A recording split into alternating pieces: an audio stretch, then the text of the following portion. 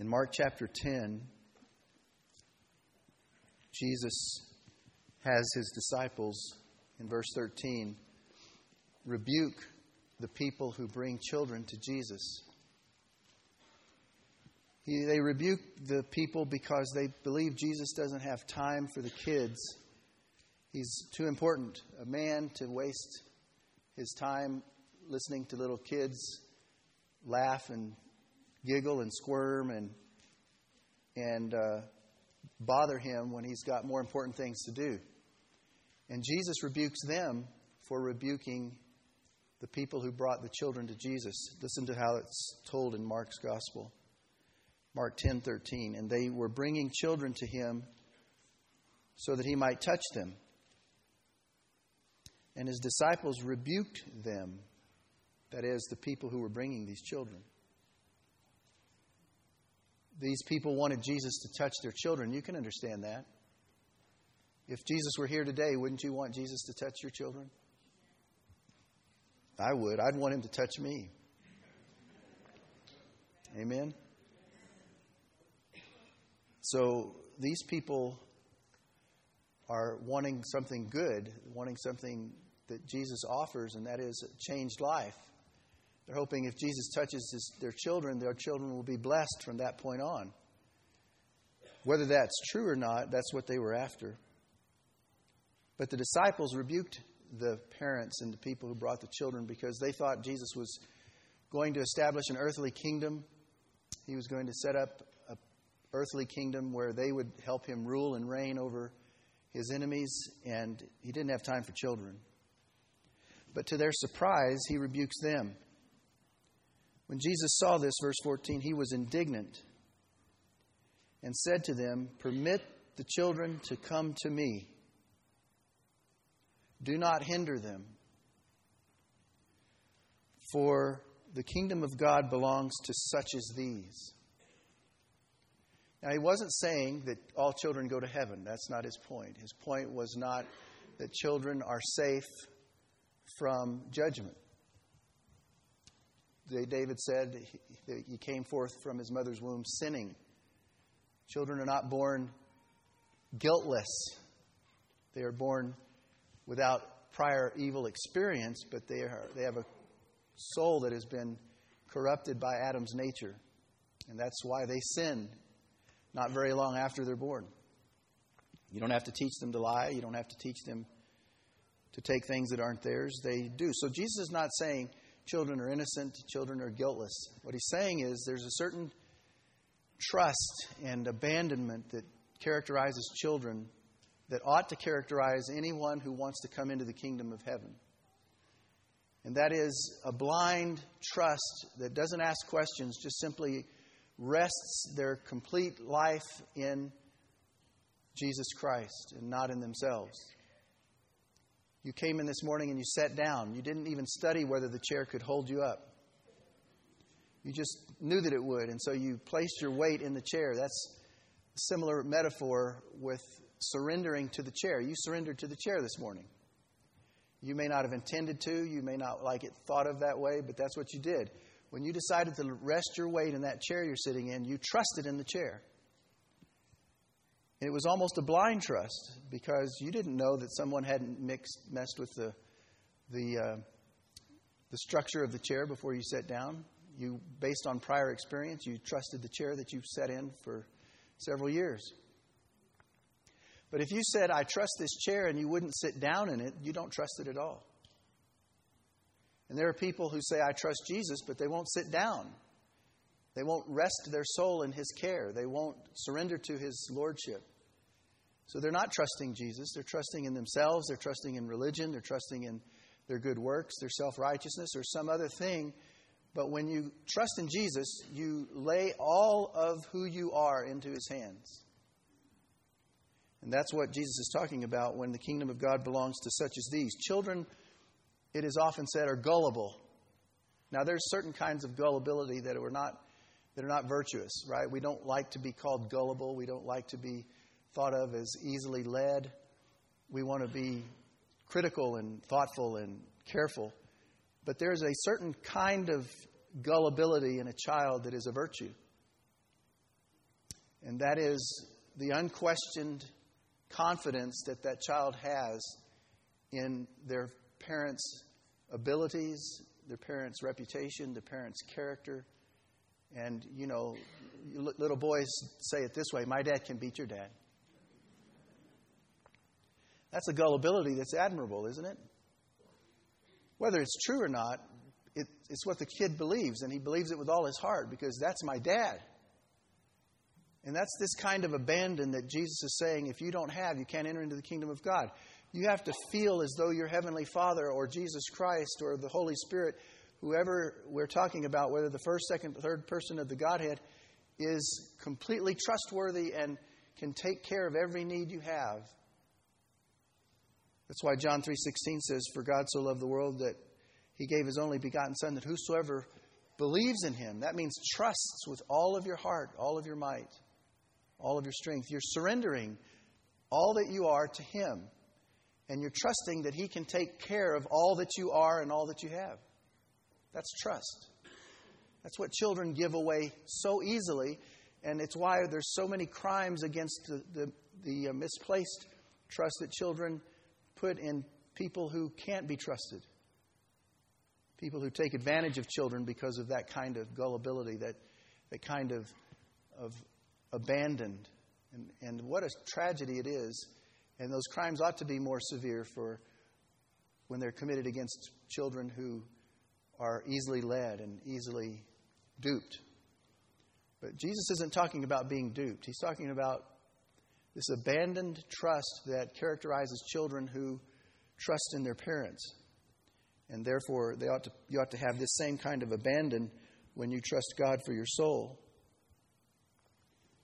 Now, He said in verse 15, truly I say to you, whoever does not receive the kingdom of God like a child shall not enter it at all. So the first thing you must do to enter the kingdom is you must have childlike trust. Psalm 131 says, O Lord, my heart is not proud, nor my eyes haughty. Why does he say that? Because children who are very young don't have a track record to be proud of. They haven't accomplished anything. They haven't done anything of any great significance. They are, at least in some sense, aware of the fact that they are brand new to the scene and they don't have much to offer by way of knowledge or activity. They're sort of resourceless. And they know it. My heart is not proud, nor my eyes haughty, nor do I involve myself in great matters or things too difficult for me. Surely I have composed and quieted my soul like a weaned child rests against his mother. My soul is like a weaned child within me. Israel, hope in the Lord from this time forth and forever. He's saying, like a child who rests on his mother's bosom. What greater comfort can you think of than that picture? A child who's satisfied, a child who's in the care of his or her mother, who loves the child and is committed to taking care of the child, and there's this complete, utter rest and abandonment that child is experiencing emotionally in his or her mother. That can be experienced with your father too. And so it's childlike trust that you must have in order to get into the kingdom of heaven. In one of the Bible dictionaries it says, trust is a reliance on and confidence in a person. Scripture affirms the total trustworthiness of God, especially in relation to His promises to His people. Christian faith is essentially trust in the person and the character of God. That's what trust is. It's saying to God, I trust you enough to depend on my eternal destiny and place it in your hands. When we teach evangelism, we try to help people present the gospel. And one of the helpful things that is in most evangelical and evangelistic curriculums is the question, if you were to stand before God today and He asked you, why should I let you into my heaven? What would you say? Now, as a witness, as an evangelist, you're listening for the answer because the answer will tell you what the person is trusting in. And some answers that you get when you ask that question are answers like this: I'm not really that bad of a person. Now, what does that tell you that person is trusting in when that answer comes out? They're trusting in themselves, or at least they're trusting that they're not so bad that God wouldn't find favor with them. Or, I'm a pretty good person. Again, they're trusting in themselves. I'm very religious. I go to church all the time. I tithe. I help the poor. I give to charities. They're trusting in their own efforts. The only answer that is legitimate and worthy of hearing is, I don't trust in myself. I don't deserve heaven. If it were for my efforts, you shouldn't let me into heaven. But I have surrendered my life to Jesus Christ, who promised He would save me if I would place my faith and trust in Him. And He has done everything required for my entrance into heaven. He has earned the righteousness that I need to get in, and He's taken away the sins that disqualify me. So on 2 counts, I deserve heaven, not because I've done anything, but because He's done everything. He's taken away my sin, and He's given me His righteousness.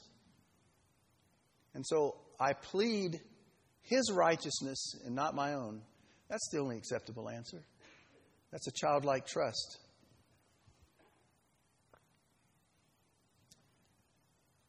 We have a hymn in our faith called "O Worship the King." Listen to the first verse. O frail children of dust, and feeble as frail, in Thee do we trust, nor find Thee to fail. Thy mercies how tender, how firm to the end, our Maker, Defender, Redeemer, and Friend. Listen to those first 2 lines. Frail children of dust. What is it admitting? We're made but dust. We're just but dust. We are frail. And we're not only frail, we're as feeble as we are frail. In You we trust, and we don't find You to ever fail. That's the childlike trust that Jesus is talking about when He rebukes His own disciples for rebuking the people who bring children to Jesus. Listen to this hymn. "'Tis so sweet to trust in Jesus, just to take Him at His word.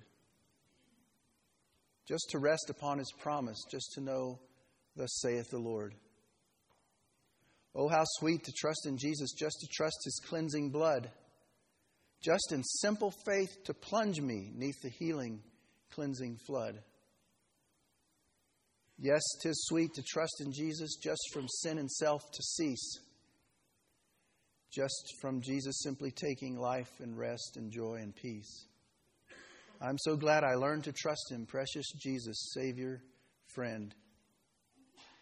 And I know that He is with me and will be with me to the end." The chorus, "Jesus, Jesus, how I trust Him, how I've proved Him o'er and o'er. Jesus, Jesus, precious Jesus, oh, for grace to trust Him more." Amen. He says in the last line of the chorus, I trust Him, but I need to trust Him more. That could be said of all of us. We don't trust Him enough. But you can trust Him enough to be saved. It's when you say, I can't save myself. I have nothing of righteousness to bring to you, to offer you, to merit my salvation. I'm trusting completely in Your righteousness, in Your mercy and Your grace.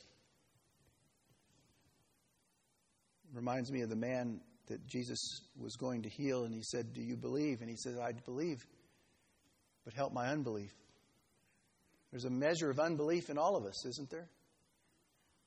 Every time we sin, we fail at the point of faith because we, at that moment, think at least at that point in time that our way is better than God's.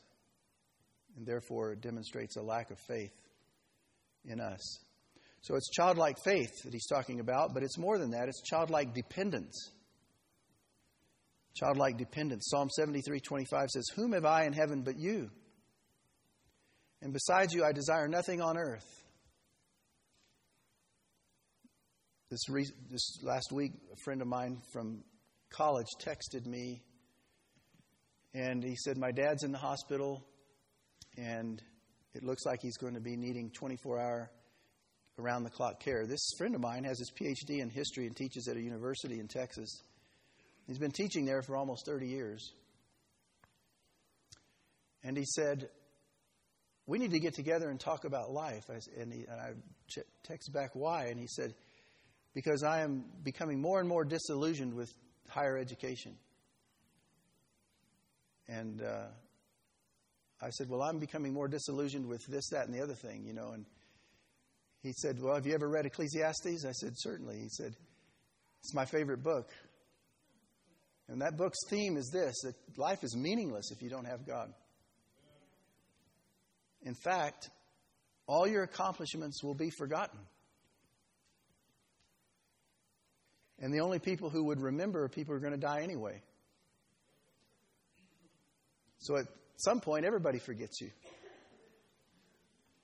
And I wrote back, it highlights all the more the importance of laying up for yourselves treasures in heaven and not on earth.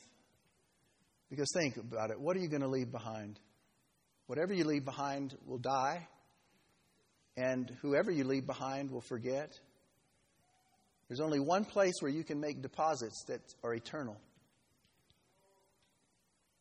So whatever you do, whatever your vocation, whatever your avocation, make deposits in heaven because that's where it matters. That's why the psalmist says, whom am I in heaven but you? And besides you, I desire nothing on earth. My flesh and my heart may fail, but God is the strength of my heart and my portion forever. For behold, those who are far from you will perish. You have destroyed all those who are unfaithful to you. But as for me, the nearness of God is my good. I have made the Lord God my refuge, that I may tell of all your works. Childlike dependence. When you get to the place where you say, really, all I have is God. Think about it. We have blessings in children and blessings in spouses and blessings in friends and blessings in possessions and all kinds of blessings that one song says if we counted them, we'd never be able to name them all. But all of that is going to perish with us. All of that is going to perish with us. And one day this whole earth will be consumed with the fire of God and it will perish. And He'll have to make a new heaven and a new earth. Where are your deposits? What are you trusting in? All your efforts, where are you placing them? In whose care are you placing them? What are they? Are they works that are stored up on earth or are they works that are stored up in heaven? Paul said in Philippians 3, 7 through 9, after he had told us how religious he was, how fastidious he was in his religious devotion. He was a Pharisee. He was a Hebrew of Hebrews. Concerning the law, he was blameless in regard to external conformity. He was very moral, probably as moral, if not more moral than any of us here. And yet he says, after he rehearses all that he's accomplished in himself, whatever things were gained to me, those I have counted as loss for the sake of Christ. In other words, they don't amount to anything. I'm not depending on them as something I can carry over to God and say, this is something you need to repay me heaven with. You know, you need to repay me with the gift of heaven because of what I've done. He says, I count it as loss for the sake of Christ. More than that, I count all things to be loss in view of the surpassing value of knowing Christ Jesus my Lord, for whom I have suffered the loss of all things and count them but rubbish. So here's what his point is. All that I've accomplished religiously, morally, and otherwise is just trash. It's trash. It's interesting that he uses that phrase because Isaiah says in a similar regard that all of our good works are like filthy rags. They don't amount to anything. And that's what Paul's saying in Philippians chapter 3. He says, I count them but rubbish so that I may gain Christ. And this next verse is the key. And may be found in him, not having a righteousness of my own, derived from the law, but that which is through faith in Christ, the righteousness which comes from God on the basis of faith. Paul says, I don't want to be depending on anything other than the righteousness of Christ. And the last thing I want to depend on is the righteousness of my own. He wants a righteousness that is alien to him. In fact, that's what theologians call it, alien righteousness, meaning we get into heaven by the righteousness of someone else, not our own righteousness. He says, I don't want to be found having a righteousness of my own, but I want to be found having a righteousness which comes from God on the basis of faith. What happens at that moment? The moment you trust Jesus Christ as your Lord and Savior, God gives you the righteousness of Christ. He credits it to your account. It's as though you took the SAT test for heaven and you failed it miserably, and Jesus took it and said, you can have my grade. What kind of score do you think he would make on the SAT? Perfect score. And he offers it to you as a free gift. And you say, well, how is that fair? It's fair because he's merciful and gracious and wants to give you grace and mercy rather than justice. So it's childlike dependence.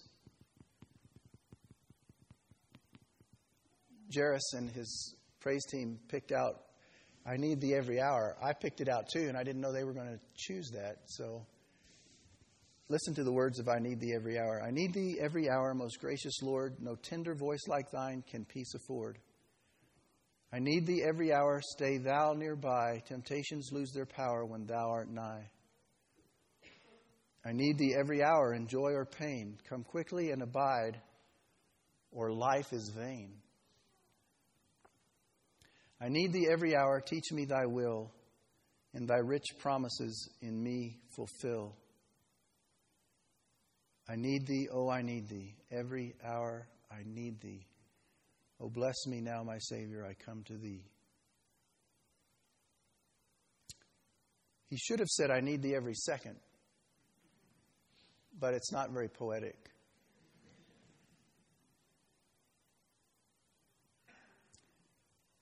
But that's not where the story ends. He goes on to tell another story, Mark does, beginning with verse 17.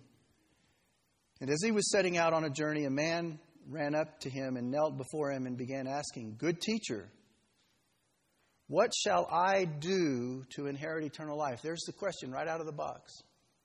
From the get-go, from the onset. This man asks what he must do to enter the kingdom of heaven. Now Jesus tested him. Why do you call me good? No one is good except God. What Jesus was saying is this. You don't think I'm God, so why are you calling me good?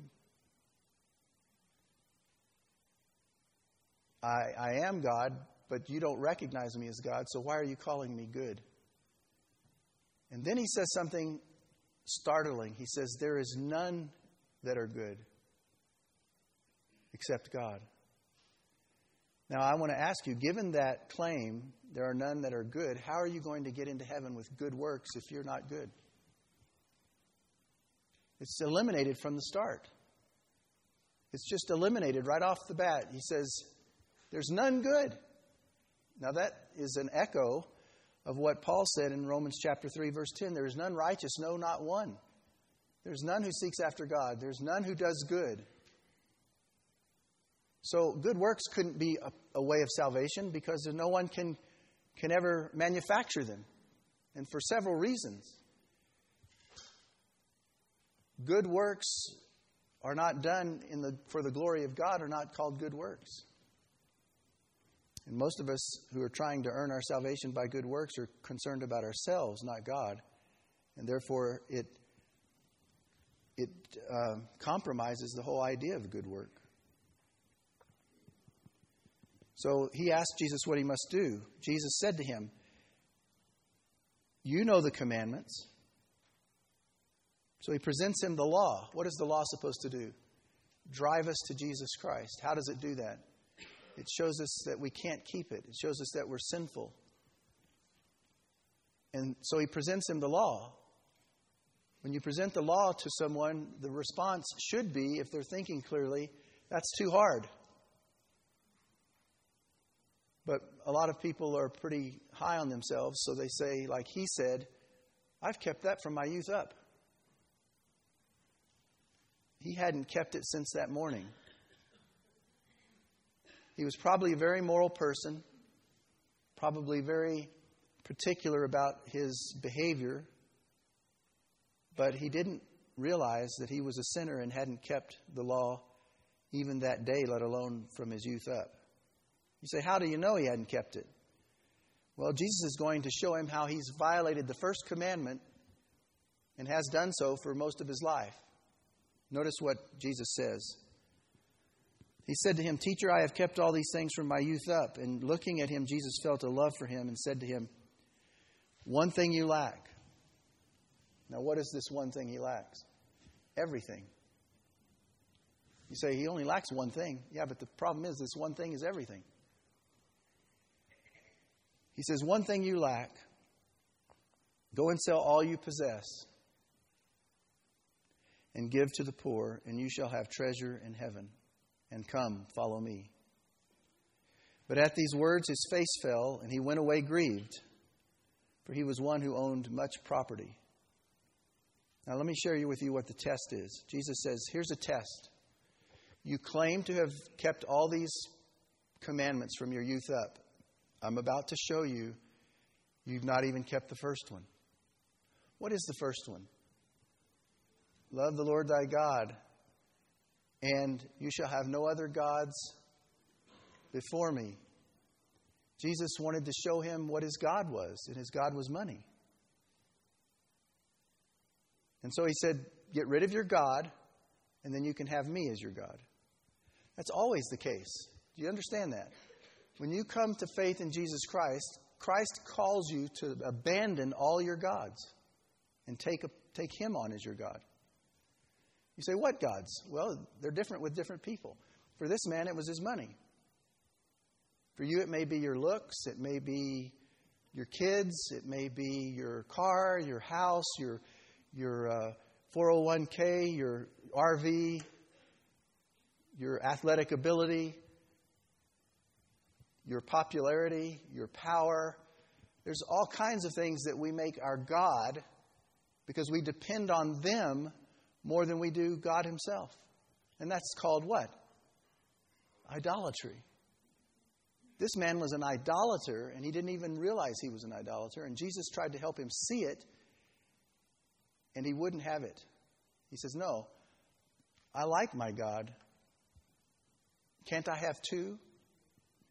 Can't I have this God and you too? And God says, no, it's him or me. It's this God or me. Make your choice. And the scriptures say he went away sorrowful because he had great wealth. So you must not only come with childlike faith, you must not only come with childlike dependence, but you must admit you're a pauper. You're spiritually bankrupt. What is a pauper? A very poor person. A recipient of government relief or public charity. In other words, a person who has no resources. Jesus said in Matthew's Gospel, chapter 5, verse 3, in the Sermon on the Mount, blessed are the poor in spirit, for theirs is the kingdom of heaven. Now, I remember early on in my Christian walk, when I read that, I used to think the poor in spirit are those people who walk around depressed, sad, melancholy, kind of self-deprecating, that's poor in spirit. Oh, I'm just nothing, and I'm not going to amount to nothing, and, no, poor in spirit means this. It means you're spiritually bankrupt. Now, I don't know how many of you have ever declared bankruptcy. It's more popular today than it's ever been. But when you declare bankruptcy, at best, you have no money. But in reality, most people who declare bankruptcy not only have no money, that would be zero, you're behind in the count. You're in debt for a lot of money too. It's not just that you're at zero, it's that you are in a great deficit. So spiritual bankruptcy is the admission that I have nothing to offer God spiritually. I have nothing to merit my salvation. I really have nothing at all. I'm a pauper. I want to be a prince. But you can't be until you admit you're a pauper. Most people don't think they're paupers. They think they're princes. We have an invitation that we sing sometimes called Just As I Am. Listen to the words. Just as I am without one plea, but that thy blood was shed for me, and that thou bidst me come to thee, O Lamb of God, I come. What is he saying? Just as I am without one plea. What's that idea? I have nothing to plead my case. I have nothing to say I deserve heaven. I have nothing to offer you. There's nothing in my hand I bring. Simply to thy cross I cling. Without one plea, but that thy blood was shed for me, and that thou bidst me come to thee, O Lamb of God, I come. That's the way you have to come. Spiritually bankrupt. This man thought he had kept the commandments from his youth up. He hadn't kept them since he got up that morning. This man was self-righteous.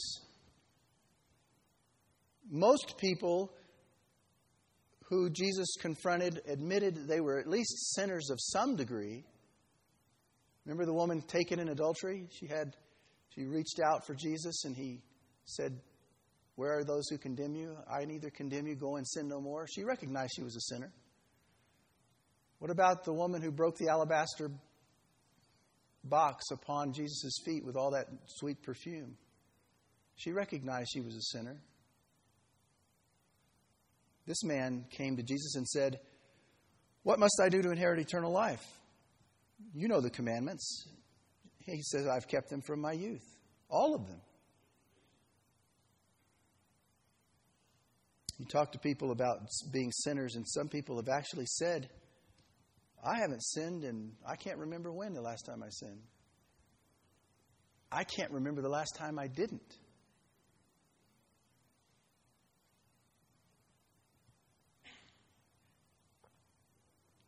So you must admit you're spiritually bankrupt. Paul admits this in Philippians 3:7 and 8 and 9, which we looked at earlier, so I won't repeat it, but I want to repeat the last verse.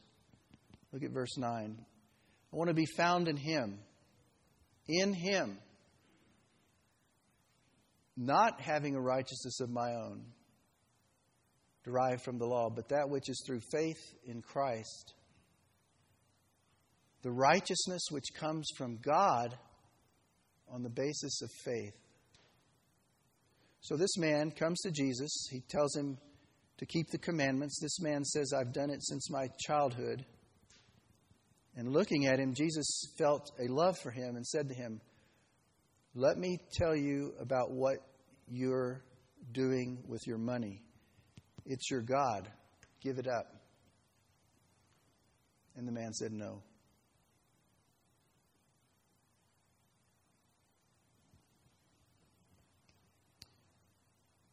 So you must admit you're spiritually bankrupt. Rock of Ages says this: "Not the labors of my hands can fulfill thy law's demands. These for sin could not atone. Thou must save, and thou alone. In my hand no price I bring, simply to thy cross I cling." Those are fantastic words. Not the labors of my hands can fulfill thy law's demands. And these hands for sin could not atone. If I'm going to be saved, it has to be all you, God. It has to be all you. Thou must save, and thou alone. And the old rugged cross. So I'll cherish the old rugged cross till my trophies at last I lay down. What does that mean? How many of you, don't raise your hand, have a trophy case? Some people, it's their den. And some people, it hangs on the wall with horns. Everybody has a trophy case, even if it's not visible, right? You are aware, and I am aware of all the accomplishments we've achieved over the years. And for some, we're proud, and for others, we're not. But we keep pulling out our trophies and showing them to God. We polish them up and we say, look, God, look what I've accomplished. Look, God, you owe me. Look, God, I've done this good deed and I've done that good deed. And God's waiting for us to finally, at last, lay our trophies down. Lay them down. How are you going to impress God? You have a hard enough time impressing your friends. Right? And their standards, at least at your level, are a little bit lower or a little bit higher, but God's standards are perfect. How are you going to impress Him? Whatever accomplishments you've achieved, He gave you the ability and the brain power to do it. So it all comes back to Him. Even if you could claim an IQ of 250 and you were the Nobel Laureate Prize winner and you were the Pulitzer Prize winner and the Heisman Trophy winner all in one person, what are you going to do? It all comes back to Him. So the song says this, till my trophies at last I lay down. I'm going to cling to the old rugged cross till at last my trophies I lay down. Quit polishing them. I will cling to the old rugged cross and exchange it someday for a crown. That's what you have to do. You have to have childlike faith. You have to have childlike dependence. And you must come as a pauper admitting that you're spiritually bankrupt. Let's read the text again. They were bringing children to Him so that He might touch them, and the disciples rebuked them. But when He saw this, He was indignant and said to them, permit the children to come to me. Do not hinder them, for the kingdom of God belongs to such as these. Truly, I say to you, whoever does not receive the kingdom of God like a child shall not enter it at all. And He took them in His arms and began blessing them, laying His hands upon them. And as He was setting out on a journey, a man ran up to Him and knelt before Him and began asking Him, good teacher, what shall I do to inherit eternal life? And Jesus said, why do you call me good? No one is good except God. You know the commandments. Do not murder, do not commit adultery, do not steal, do not bear false witness, do not defraud, honor your father and mother. And He said to him, teacher, I have kept all these things from my youth up. And looking at him, Jesus felt a love for him and said to him, one thing you lack, go and sell all you possess and give to the poor, and you shall have treasure in heaven, and come and follow me. But at these words his face fell, and he went away grieved, for he was one who owned much property.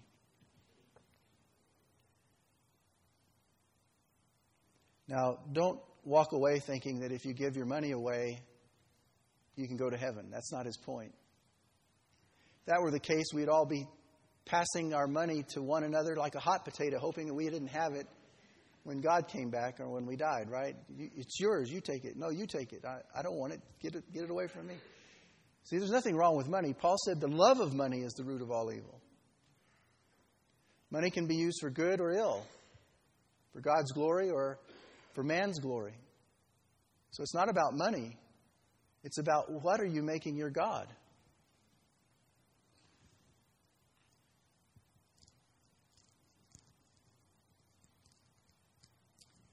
So, do you have childlike faith?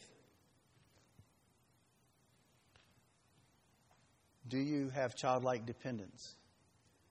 And do you recognize that you have nothing to offer God? Now, once you're saved, you have everything to offer God, and He asks you to. He says, I urge you, brethren, by the mercies of God, to present your bodies a holy and living sacrifice, which is acceptable unto God. It is your reasonable service of worship. Once you're saved, the most reasonable thing to do is give your heart and all of your energy to Jesus' work, because He deserves it.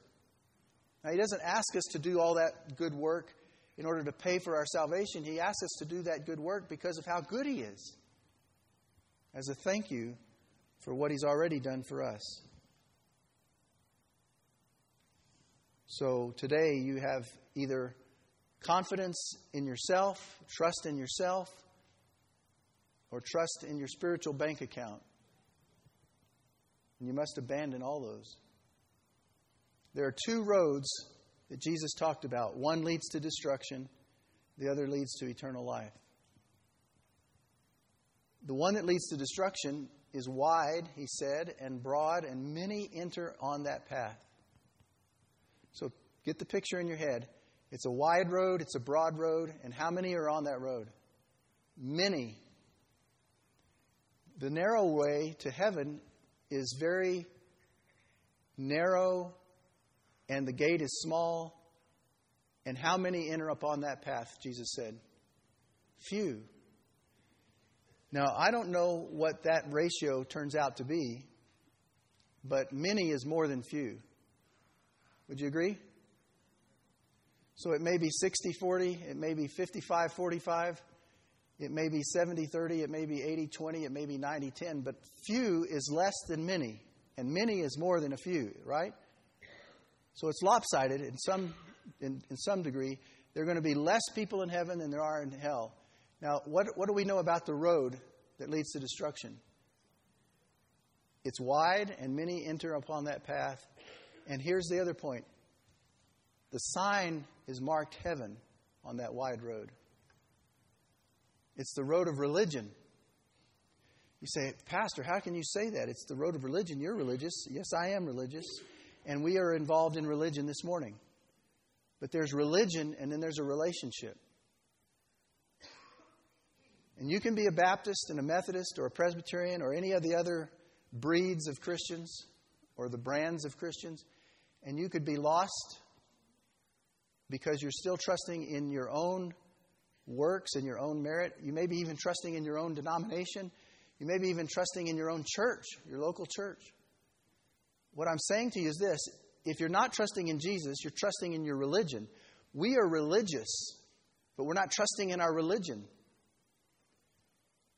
Our religion teaches us to trust in Jesus, who is a person. It's a relationship with God Himself. So you can be a Baptist and go to hell because you're not trusting in Jesus. You're trusting in being a Baptist or being a Methodist or a Calvary Chapelite or whatever it is you fancy yourself to be. And some of you who don't fancy yourself to be anything are trusting in that. I'm nothing. You're getting close. Keep talking. You're nothing and what? I'm nothing. I'm spiritually bankrupt. I'm a child who depends upon God completely and utterly. So being religious won't get you to heaven. Only a person can get you there, and that's Jesus Christ. Let's pray. Father, thank you for making it clear to us, which is so counterintuitive to the world's thinking, to even our thinking before we were awakened by your Holy Spirit.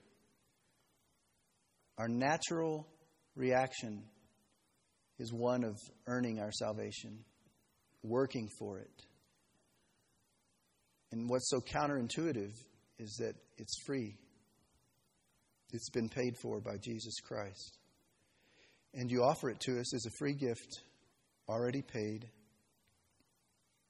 And that just sets across our way of thinking. I pray, Lord, that you will change the thinking of those here this morning who are trusting in themselves to whatever degree. And that they would abandon all trust in themselves and transfer all of that trust and more to Jesus Christ and Him alone. Don't let them trust in their religion. Don't let them trust in their religious ceremony or ritual or devotion. Don't let them trust in their obedience or their morality. Only Jesus. Only Jesus. And we pray this in His name. Amen.